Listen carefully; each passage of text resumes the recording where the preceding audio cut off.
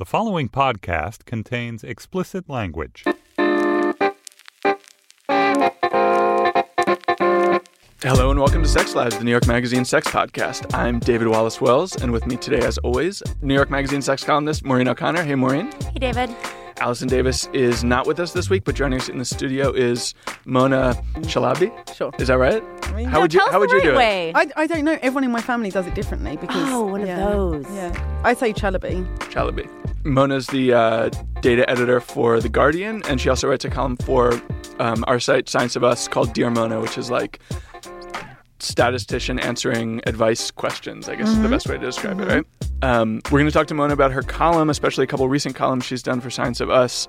One about, am I too loud during sex? And one about, did I lose my virginity later than everyone else? But before that, she's going to join in a convo we wanted to have about this piece by Carrie Wiseman, which appeared in Alternate and a few other places, about the optimal time to have sex. So according to this article, it appeared in Alternate and then also in Salon. Is there an optimum time of day to have sex? She sort of collected data from across the board. The Kinsey Institute reports that men reach peak testosterone levels early in the morning. Endorphin levels reach their peak between 8 a.m. and 10 a.m. High endorphin can make us feel less pain, mediates stress, so sometimes that's a good moment. So it basically kind of depends on like which element is driving your sex life, whether it's testosterone and horniness or whether it's about, like feeling happy and good. There is a hormone expert named Elisa Vitti who claims 3 p.m. hormonally. Now, there's a lot of debate about what type of hormones like make women like sex best, but she says she thinks 3 p.m. is best because that's when women experience a spike in cortisol levels, which means energy. And during that time, men experience elevated levels of estrogen, which she believes will make them, quote, emotionally present. Okay, just as I'm reading that. That seems like bullshit. That's fucking garbage. Yeah. Forget your 3 p.m. sex. The assumption that loads and loads of my friends have is that women are hornier in the morning and men are hornier at night. Just anecdotally, I would say that's not Really? That's not my impression. Maureen. What's your impression? David's also been with one woman since he was 19. Yeah, well, yeah. It's interesting, actually, because Risa and I also have different weekly schedules. Like, she works on the weekends and I don't. So, like, I think the question of, like, what time of day is also actually about what day of the week it is. Because, like, a weekend... Oh, I see. Do you know what I mean? Yeah. Like, a Saturday night is very different from a Monday night. Yeah. And we're always, like, at different times. No, but you know what? Anecdotally, I do think that men are the ones that are hornier in the morning. Yeah. Oh, really? Yeah, because they just, like, automatically wake up with a boner. I talked to a girlfriend who also recently, like... a piece of the breakup fight was him being like, and will you ever be okay with morning sex? And she's like, is morning sex the breaking point for you? And he's like, I don't know. I'm just saying, will there ever be morning sex? And then, like that was the beginning of a totally separate fight, but like the opening. Salvo. Yes. It's sad to me because I feel like, we like the question always does come down to morning versus night, but I feel like the best time for sex is the afternoon.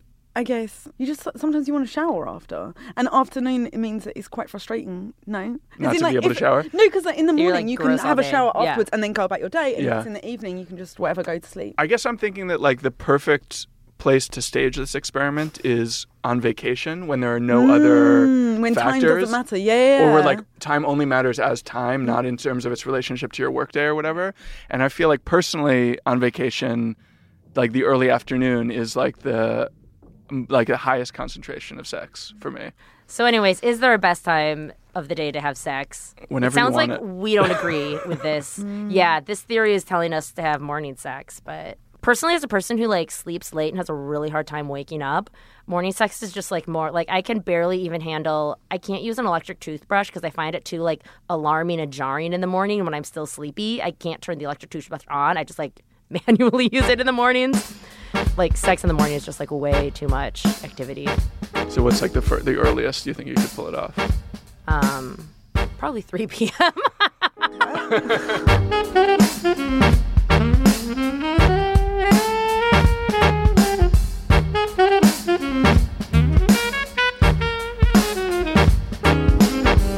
All right, now on to Dear Mona. You are the perfect writer for Maureen of all, like, Maureen's... the mix of, like, tawdry subject matter and super elevated, even semi-academic inquiry, right? Yes, I love this. Excuse me.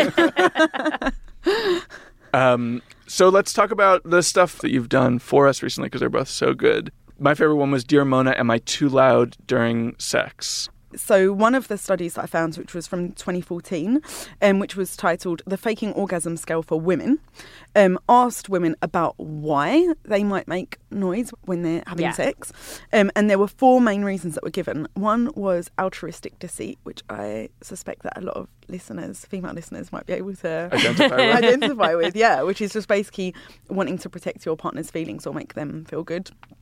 The second reason was elevated arousal. So basically kind of fake it until you make it. The third one was... Which I so believe when it comes to orgasms, I have to say. It can get you into the mood, is that what you're saying? Yeah, that's what I'm saying, is that everybody says faking orgasms means you're never going to have a real one with that person. But sometimes I'm like, if you just sort of get going, maybe it actually will happen. Well, so I feel like so much of like the pop culture like thing about fake orgasms is like about putting an end to sex rather than nobody talks about it like as a strategy to employ right at the beginning, which is what seems like you're sort of advocating. Yeah, I don't know. So anyways, so for some women, vocalizing gets them in the mood to do something that would force them to vocalize, perhaps. Yeah.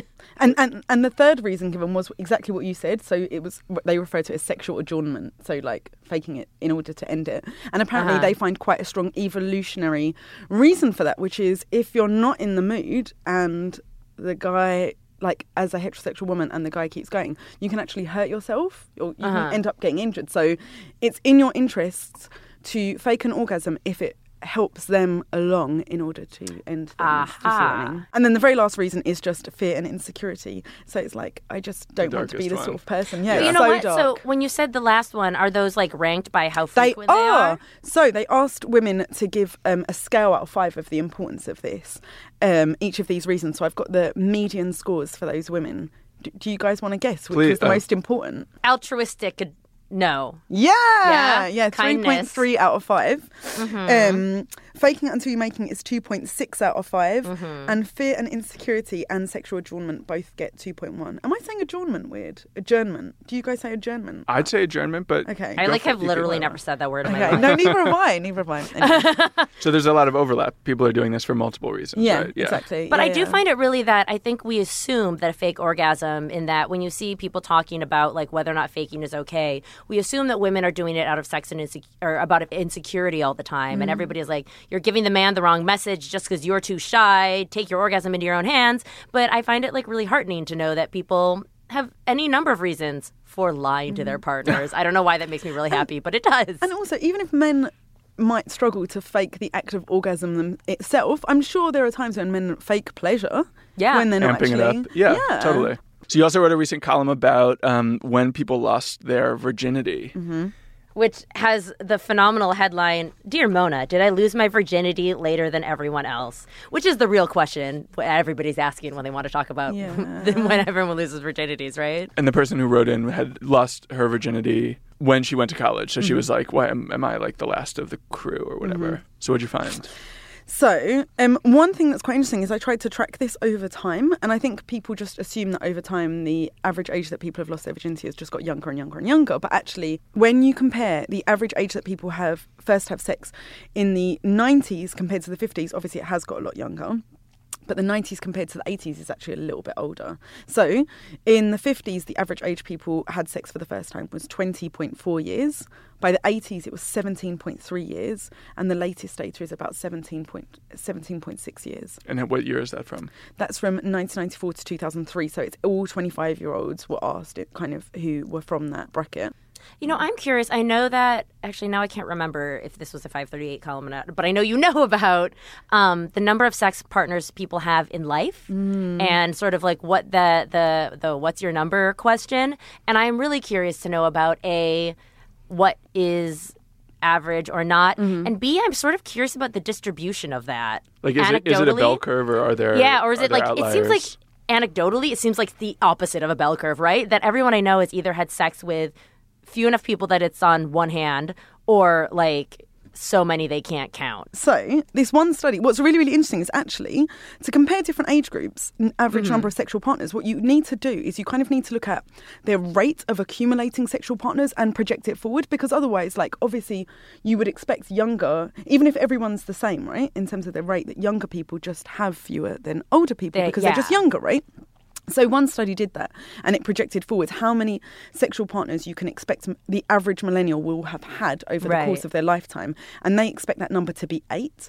compared to baby boomers, who it's 11 for, which is super interesting. Yeah. Again, it kind of goes counter to this notion that millennials... And by sexual partner, do they mean like penis and vagina sex or like penetrative sex? They do mean penetrative sex, but not necessarily penile vaginal. I think it's like any type of penetrative sex, yeah. So wait, 8 is the amount that we can expect most millennials to have. 8 is the average, which is not the same as saying most millennials, which is why your question about bell curves is super important, right? Because averages don't really tell you that much. So what's she asking about? She's asking about the mode? I'm no, trying to remember my statistics. Well, I guess it kind of is the mode, Because it's the like distribution. Wasn't there a chart about that in Slate at some point? Oh, they did a sex history calculator. I remember this because it was a nice little interactive. Because then you put in your how many gender. people you fucked, and then you see where you are on the curve. I remember talking to one of my friends. There's like a group of 3 of my friends, and like one person was not in the 99th percentile, and we're like, "You prude!" And she was like deeply ashamed. And She was like only in the 84th percentile or whatever. No, she was in the 98th, and we're like, "Add it up, girl. We're going out tonight." Wait, hang on. All right, Maureen. How about we put you into the calculator right now? I already know where I fall. I don't want to say it, but really? I know where I fall. You don't... Well, I made fun of my friend who was in the 98th percentile, so you know. What about you, Dave? Shall I put you in? I'm sure I'm in like the 5th percentile or something. It's like hard to count. Although I did once actually sit down and try to systematically write every single person who like I'd hooked up with in like any way, and that I was like, this is like an important thing to do as a person who like writes about her own sex life. And it was simultaneously like really hard and really fun at the same time. And it was sort of surprising how often I was like, did we put it in or did we not? And like the sort of memories of the specificity sort of blurred. And then every now and then you'd be like, oh right, vacation hookups. There's like a whole genre I forgot about. It was like a really satisfying experience. So I encourage everybody to make a list if they haven't done it yet, just for the joy of like reliving memories. So for you, penetration is the thing that is sex, right? Well, no, as I listed it, because I was like, I feel like there's so many people that I feel like I've been much more intimate with that maybe we didn't literally have penis and vagina intercourse. Yeah. But like things were intense and sexual. Definitely parents don't listen to this podcast. Otherwise, I will be the millennial in Your that. parents read your column, right? Sometimes. I warn them if I'm like, don't read this one because I'm really in it. The butt one that I was like, Mom, just don't read this. What was in the butt one? The butt column was about like rise of butt play. Like rim jobs and butt things. Yeah, because I wrote a column about the probability of having orgasm through different methods. Oh, really? And anal is really, it increases the probability. And that's why I was just like, I was doing my research and I came across yours, yeah. Wait, tell us more about that, about what sex acts raise the probability of orgasms. So the article itself was called The Gender Orgasm Gap because guess what? The probability of orgasm in any sexual encounter is higher for men than it is for women. By how much? Tell us about the gap too. So it depends by what you're doing. So for partner masturbation, like over 90% of men, over like 65% of women. Does that mean that's a pretty high failure rate? Does that mean a hand job or does that mean masturbating? No, that means a hand job. Yeah. And then oral is over 90% for men, 72%-ish for women, which is quite confusing. But that's probably because while you're giving oral as a woman, something else is going down. And like wait, 70% of women have an orgasm from giving oral sex? Yeah, because something else is happening while they're being touched. Or okay, so the way that they did this study is they asked people, during your last sexual encounter, tell us everything that happened and tell us, did you come? So that's saying that 70% of women who mentioned the fact that they gave oral also came. So this ties into actually what the data found, which is the more sex acts you perform, the higher your probability of, do you know what I mean? So it's probably like, it wasn't just like they were sitting next to each other and all of a sudden penile vaginal sex commenced, which, you know, like it was like, it's basically an indication of foreplay, which might be an indication of like other good things about sex, you know? But if you're having sex that way without any foreplay, that's like the least likely to produce an orgasm? Yeah, because when it says like, if there's just one sex act, only 55% of women come. And that's the lowest probability for all of them. And again, though, even if there's just one sex act, 92% of men come. Yeah. Yeah. Reliable. Yeah. Oh, wait. So then okay, so for anal sex, if you receive anal sex, it's the highest probability for women of coming. So 92%-ish of women come if during their last sex act they received anal sex. And for men, it's 100%. If they received anal sex. But those numbers are less reliable because you guys understand sample sizes, right? Yeah. And very few of the respondents who were male did say that they received anal sex. So it's like 100% of fewer than 10 of those respondents. You should take that with a pinch of salt. Wait, did we do receive vaginal sex? Or Well, it just has penile vaginal sex. penile vaginal, and yeah. penile vaginal sex, only 65% of women come and 95% of men come. It's men coming all over the men place. just, yeah. So the theory isn't that anal sex in particular is good for getting women to come. It's just that, like, basically the more kinds of sex you're having, the more likely you are to be coming. Or that anal sex is a good indicator of a general sense of adventure, perhaps. Yeah. Which might be a good indication. Or sexual comfort. Yeah, exactly. Yeah. Or openness, or however you want to describe it. Yeah, or comfort with your partner, yeah. So speaking of the number of sexual partners somebody racks up, I know you've also looked at the height of people and how many partners they end up having in a lifetime. Have. And what that data basically confirms is all of people's awful assumptions about short men. Oh, no. Yeah. But what was quite interesting is that short men don't have fewer sexual partners than men of any other height. It's only very short men. So if you are under 5'4", you typically have 2 fewer sexual partners than men of other heights. Is that just, what's the data say? Is that American? Is it international? Because I feel like different ethnic populations, that's going to be different. Really? Well, being 5'4" means something different if you're Scandinavian versus... Oh, I see. I mean? I was going to say, I think it's pretty universal that short men are persecuted. This is based on 60,000 heterosexual men and women. 99% reported living in the US or Canada. So that's the men. The other thing that's quite interesting is that, as I said, for every single male height is kind of consistent apart from super short men. But for women, there's more fluctuation. So women over 6 foot have fewer sexual partners than women between the heights of 5'6" and 5'11". How much fewer? Significantly? Or? Just one fewer. And again, very, very short women. So women under the height of 5 foot also have fewer sexual partners. So if you're a really tall woman or a really short woman, that might affect your chances. Who has more sexual partners, a tiny woman or a giant woman? Giant women. Yeah. Yeah. I find giant women pretty hot, actually. Yeah, I think a lot of The men idea of, do, like, you know. climbing them like a mountain. It's like... It's an experience that I think men have less frequently. Yeah. I was talking to a guy once that was dating a woman who was like taller than him somewhat significantly. He was like a pretty short guy. Mm-hmm. And he's like, my God, I never knew how great it was to be the little spoon, but truly little. And I was like, I know, right? That must be a special experience for you. I know. And then he's like, my dream is to just like date a giantess for snuggling purposes. If that alone is worth it. And I was like, yeah. I just remembered that I've also written an article on the average height difference in couples. Oh, good. So... My God, you have all the data, Mona. This really is my dream Yeah, we gotta have you episode. on more often. Jesus. So basically, 93% of couples, the man's taller, 3% they're the same height, and in 4% the woman's taller. Just 4% of couples. But these are married couples, so I don't know if that affects the data, but that's the only data. Married we have, hetero yeah. couples, yeah. You know, I have to say, the one time I dated a guy shorter than me, I've never, like, felt so good because I just felt like a willowy tall model all the time, which I, like, am not. But being around a short guy made me feel awesome. I feel like whenever you see a couple where it's like a short dude and a taller woman, it's like you feel like they're... She becomes an extra babe somehow. And I feel like you give him some sexual credit Yeah, too. for sure, You know? yeah.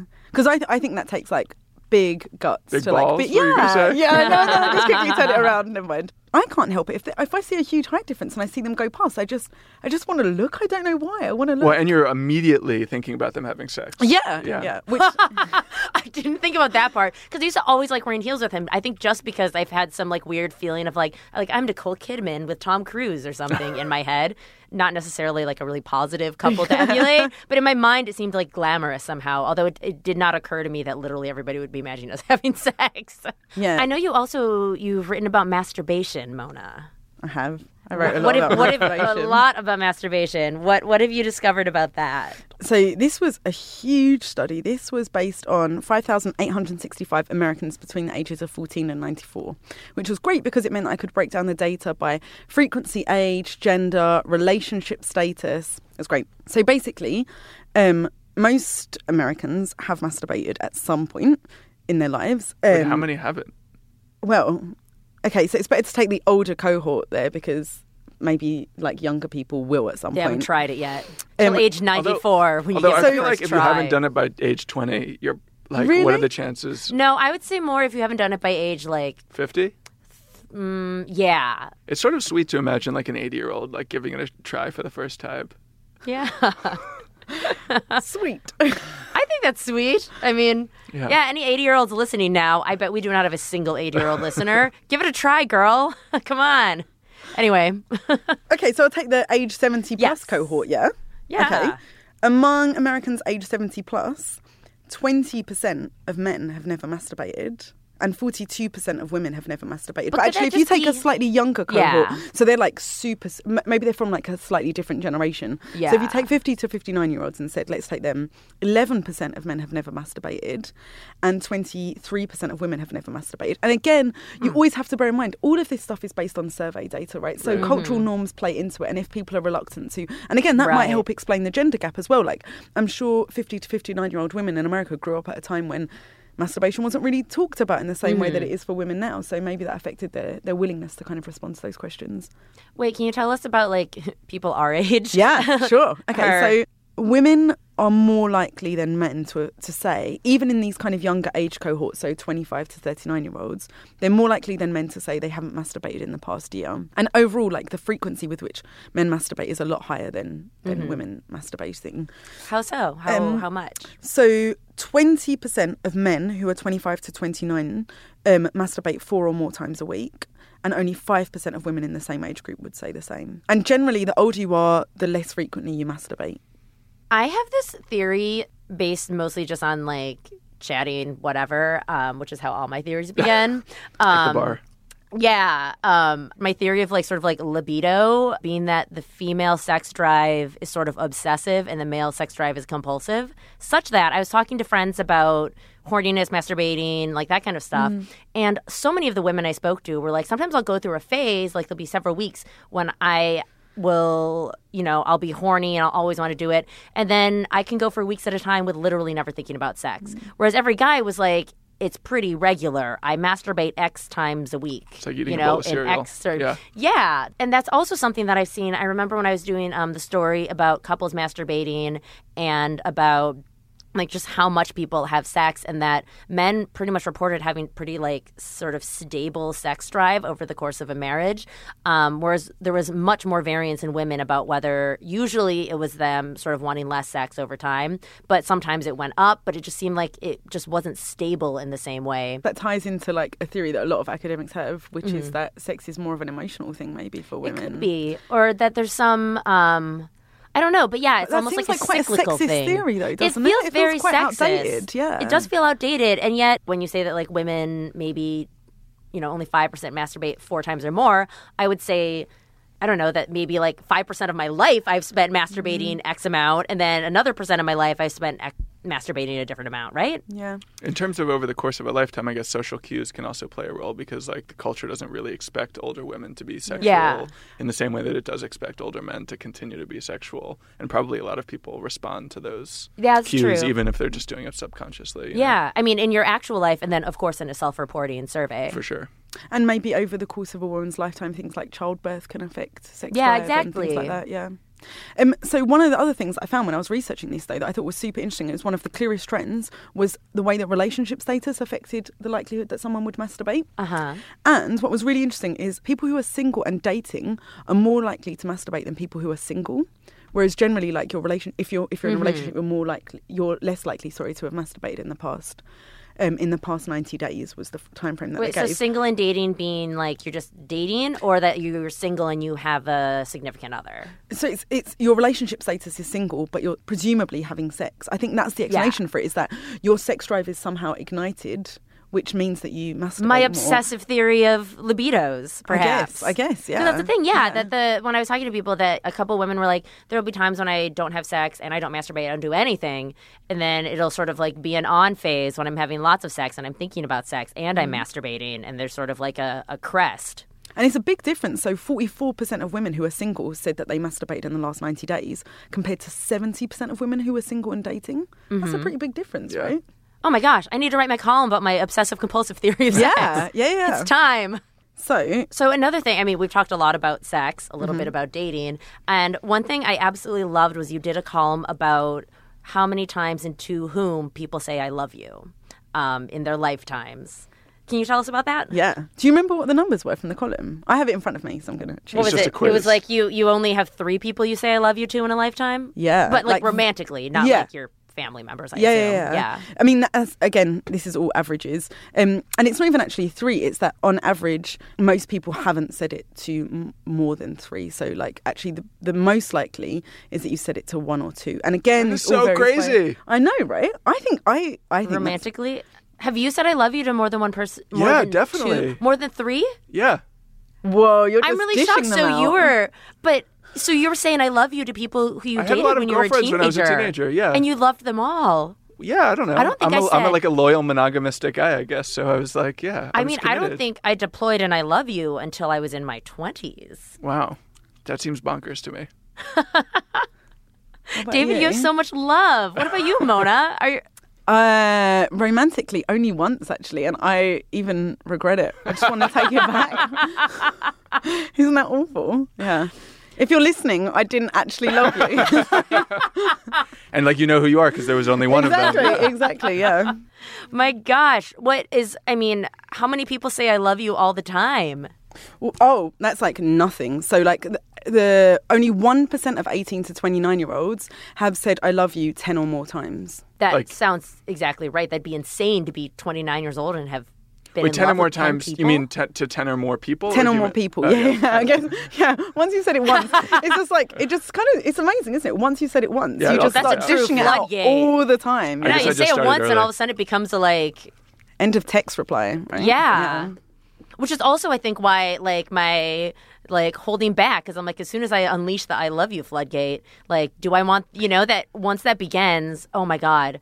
I mean, the most terrorizing thing is when someone says I love you and you kind of have to say it back, but then you also kind of don't want to. And there was a moment when I just knew that I was like, if he said I love you and I reply I love you too, I'm going to unleash a floodgate. I'm going to have to, am I okay with hearing this man say I love you every single time we speak on the phone and we hang up? Well, you could say that. You could say I love you too, but I'd really rather we never speak of this again. Oh my God, David, you're a genius. Yeah, that is the correct answer. Yeah. Because not saying it back is a thing and then there's a fight. But I think the correct answer is I love you too, but let us never say this again.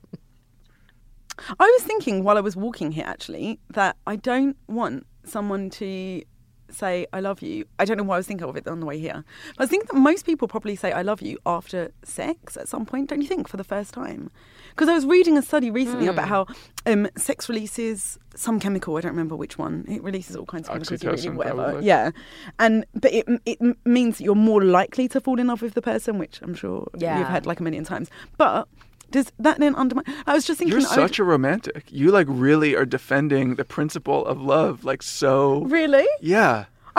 Am I? I don't know. I think it's like. You think you're a cynic? I think it's like brutal rationality, which is like the opposite of romance. I was thinking if you say I love you, I was thinking about someone that I'm seeing, and if he says I love you after sex, it's redundant to me. I want him to say it while I'm doing up my shoelaces or something. No, I think I agree with that, Mona. Hearing I love you in a moment where well, of course you think it now. You know? Well, I also sort of don't want any significant discourse to occur after sex, if only because well, how long do you have to wait? I don't know. Well, just that I don't if somebody was asking me a favor right after having sex, it would make sex feel bad, right? Yeah. You just sort of want sex, we just had sex. That's its thing. Okay, and now we can get in the discussion about what are we gonna eat for dinner? I don't know. I don't want that too close. Otherwise, somehow things become transactional and weird, or that you're you're just in this mood because we just had sex. I do think it's true that, and I love you. For the first time, I'm talking mostly for the first time. Yeah, the first I love you is slightly critical, and I do agree that if it's the moment of, say, doing up your laces or whatever because then there's also the feeling of the first time you do something super romantic with someone that I have had the thought of oh, we're in this beautiful vista on a mountain and we're hugging, and I'm don't fucking say I love you right now. Oh my God, it would be the worst. Yeah, because then you're well, you just thought you had to do, or And in order to say you have to take me into this cornball fantasy of what a relationship is like. Yeah, or just that when you realize you're in that cornball fantasy, you just have to make a fart noise. You can't continue. You can't. Some of us have to. You can't go any further. Yeah. Anyway, Mona, thank you so much for coming on. Thanks for having me.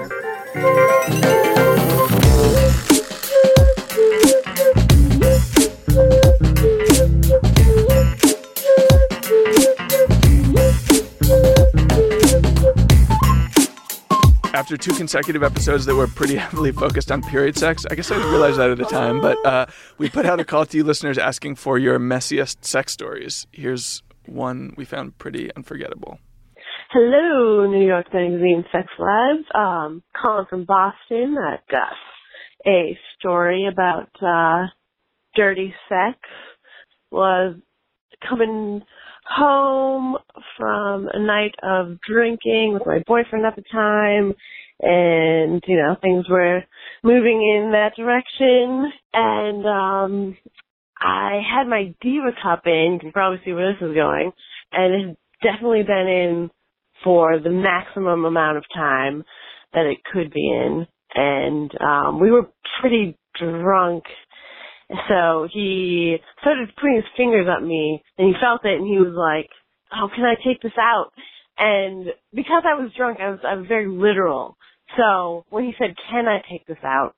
I said, "Yes," because yes, it can be taken out. But I was about to say yes, but don't.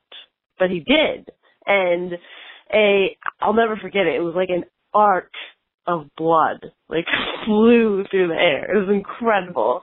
And I just swooped into action, like, stripped the sheet off the bed, ran to the bathroom, soaked it in cold water, and it all came out. But that image of the blood flying through the air will never leave me. And he really wasn't that fazed by it. It was pretty amazing. I think because we were both drunk, we were just like, well, we'll just keep on going. Oh my God! She said we'll just keep on going, but it sounded like she didn't keep on going at all. It sounded like she ran into the cleaner mode. Well, no, I think that she ran into cleaning mode, and then she got back, and then he's like, "Let's continue." That it didn't kill the night. Yeah. I have to say, I just have this biblical sea of blood image in my mind after hearing that, because literally that had to be the closest she will ever have to somebody murdered in a bed scene. And right.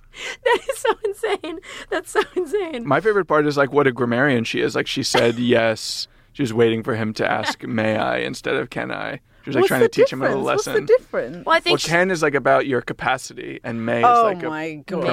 Oh my God. Mother may I. Oh my God, that's amazing. I do love that, can I take it out? Well, yes, technically.